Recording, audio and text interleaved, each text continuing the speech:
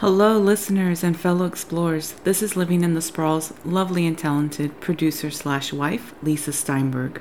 I wanted to thank all of you for your continuous support of the show. As a new podcast on the scene, John and I self-support the logistics and research that go into the show. The number one way to support the show is to rate, review, and share this podcast with everyone you know. Many of you have been doing this, and it has helped immensely. I also invite you to check out our website and the show notes for other ways to support the show. We are currently working with companies we currently use ourselves to get discount codes for our listeners and support the show in the process. These companies include Every Table, Just CBD Store, Goldbelly, Cat's Botanicals, and so much more. By using the links on our website, you are letting them know we sent you and in turn supporting the show. You can also support us on Patreon and Podfan. Please check out the website at livinginthesprawlpodcast.com for updates on companies we are working with, our testimonies, links, codes, and new Living in the Sprawl merchandise. Again, thank you to all of you, our lovely listeners, for tuning in every week and allowing us to do what we love. Without further ado, your humble correspondent, John Steinberg.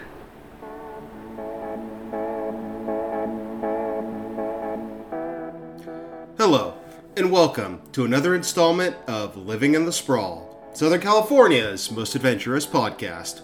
I am, as always, your humble host and correspondent. My name is John Steinberg, joined by my lovely and immensely talented producer / my wife.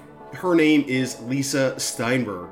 We are the team here at Sprawl Enterprises, ready to bring you yet another exciting foray into the expansive, seemingly all-consuming terrain that we have lovingly dubbed the Sprawl. On today's program, we venture back into the world of food, the culinary landscape of Southern California. And as we so often like to do here at Sprawl Enterprises, we're going to be tackling our subject matter through the lens of a television show that we truly love, Man vs. Food. So today we bring you an episode featuring our selections for the 10 must-visit places as seen on Man vs. Food. Do you remember the first time you saw the television show Jackass on MTV? You remember how horrifying it was to see whatever Steve-O happened to be doing to himself, whether he was taking a hammer to the elbow or being thrown off a balcony. It all seemed improbable, unsafe. Indeed, who had greenlit such a project? As one columnist in the Minneapolis area opined, Man vs. Food is a lot like Jackass, but the culinary version. On the program, initially it was host Adam Richman who would travel to different cities throughout the United States, sampling the various culinary offerings with a twist. He sought out competition, that great American equalizer. We are the land of the 4th of July Nathan's hot dog eating contest. We are the land of the Big Mac and the Quarter Pounder and the deep dish pizza and the double-decker taco. Man vs. Food chooses to zig where everyone else, historically, has chosen to zag. On Man vs. Food, gluttony is a virtue. Adam Richman and then Casey Webb both do their best to outwit seriously unhealthy eating contests, but in a fun way. And over the course of time, throughout the now going on 9 seasons worth of episodes, the show has logged many hours in the Southern California area. So, today, a compilation of the best, indeed, the must-visit restaurants as seen on Man vs. Food that you have got to check out. At number 10, as seen during the show's first season, Adam Richman traveled to Philippe the Original on the outskirts of Chinatown in the city of Los Angeles. Philippe the Original has something of a legendary reputation. The establishment claims to have invented the French dip. In the now over 100 years of its existence, Philippe the Original has garnered widespread acclaim from all sectors of the country, those in the entertainment industry, the culinary world. In short, Philippe's has meant a great deal to a great many. Adam chose to indulge in some of the place's signature French dip sandwiches. And even though this was not the signature challenge of the episode, his visit to Philippe's is entertaining, quintessential Los Angeles, and should definitely persuade you, if you haven't already, to check out Philippe the Original for yourselves. At number 9, Bruxy's in North Hollywood. Now, we travel into the future, where Casey Webb has assumed hosting duties, taking the mantle from Adam Richman. And in his visit to the greater Los Angeles area, he made sure to incorporate this North Hollywood chicken shop into the itinerary. Now, there are a couple outlets throughout the Southland, one in Brea, Santa Monica, and the city of Orange. But the taping for what we saw on television occurred at the outpost in North Hollywood. So here we have a sandwich that taps into Los Angeles' history with chicken and waffles, a waffle sandwich, as you can imagine, some massive waffles with delicious fried chicken stuffed inside. While fried chicken shops are nothing new, the way in which Bruxy's is depicted here makes even the most modest of chicken consumers eager to get back in the saddle. At number 9, starting the Casey Webb era of Man vs. Food, it's Bruxy's in North Hollywood. At number 8, the Broken Yoke Cafe in San Diego. Back again to the Adam Richman tenure. On his trip to Broken Yoke, he attempted to finish a meal consisting of a 12-egg scramble.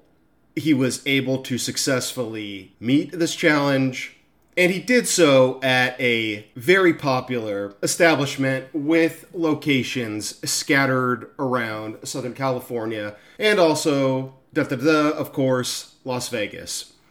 Broken Yoke has spots all over Orange County, Oceanside, and San Diego County.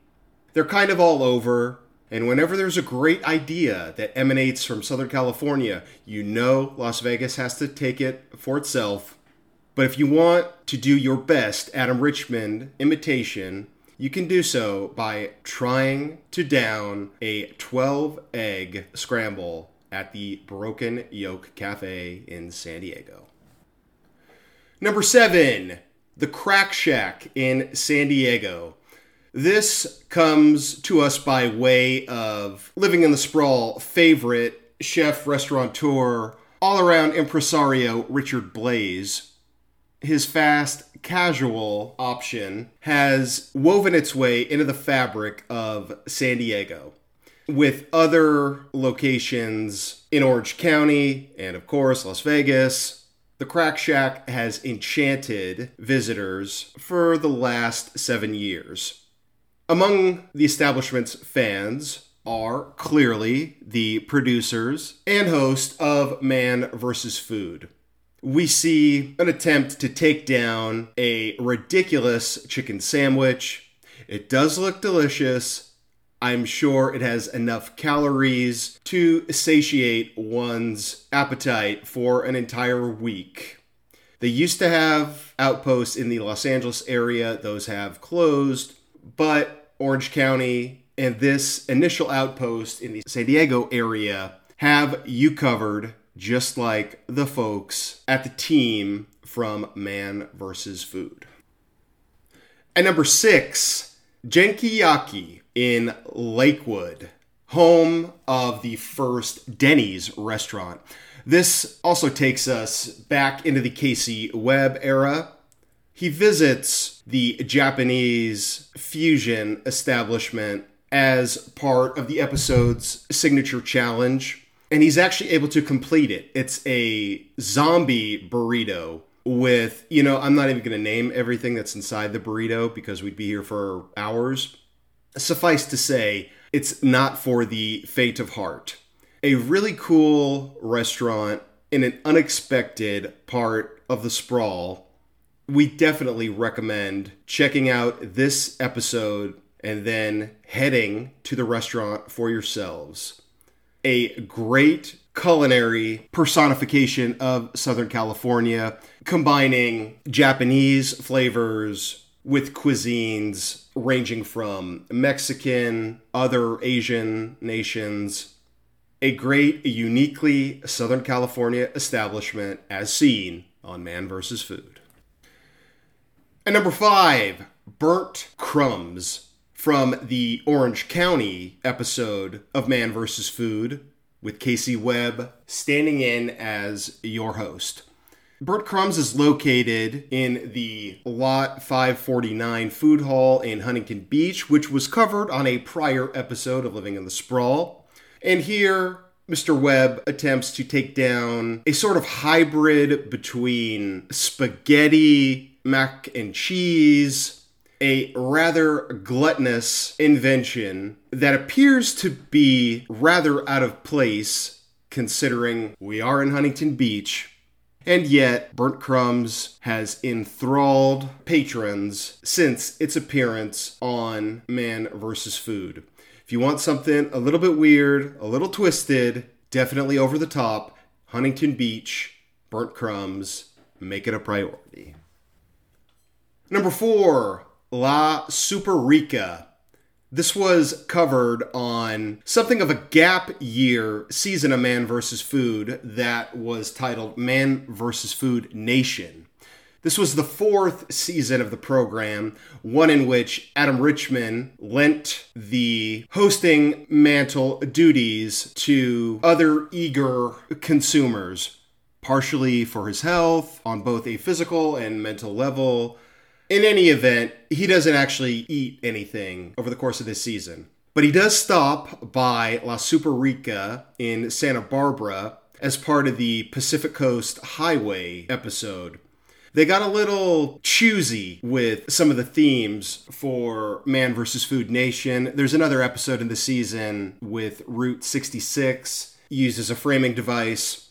And wouldn't you know it, we get a celebrity cameo with one Kevin Pollak making an appearance, joining the Man vs. Food Nation crew at La Superica, even doing his trademark Christopher Walken impression for good measure. This has been a linchpin within the Santa Barbara community for many decades as of this recording. A longtime favorite of the late Julia Child, La Superica seemingly needs no introduction, but if this is the first time that you're hearing about it, put it in your file of things that you need to do in life, and maybe check out the Pacific Coast Highway episode of Man vs. Food Nation to get you inspired. And number 3, Manuel's El Tepeyac Cafe in Boyle Heights.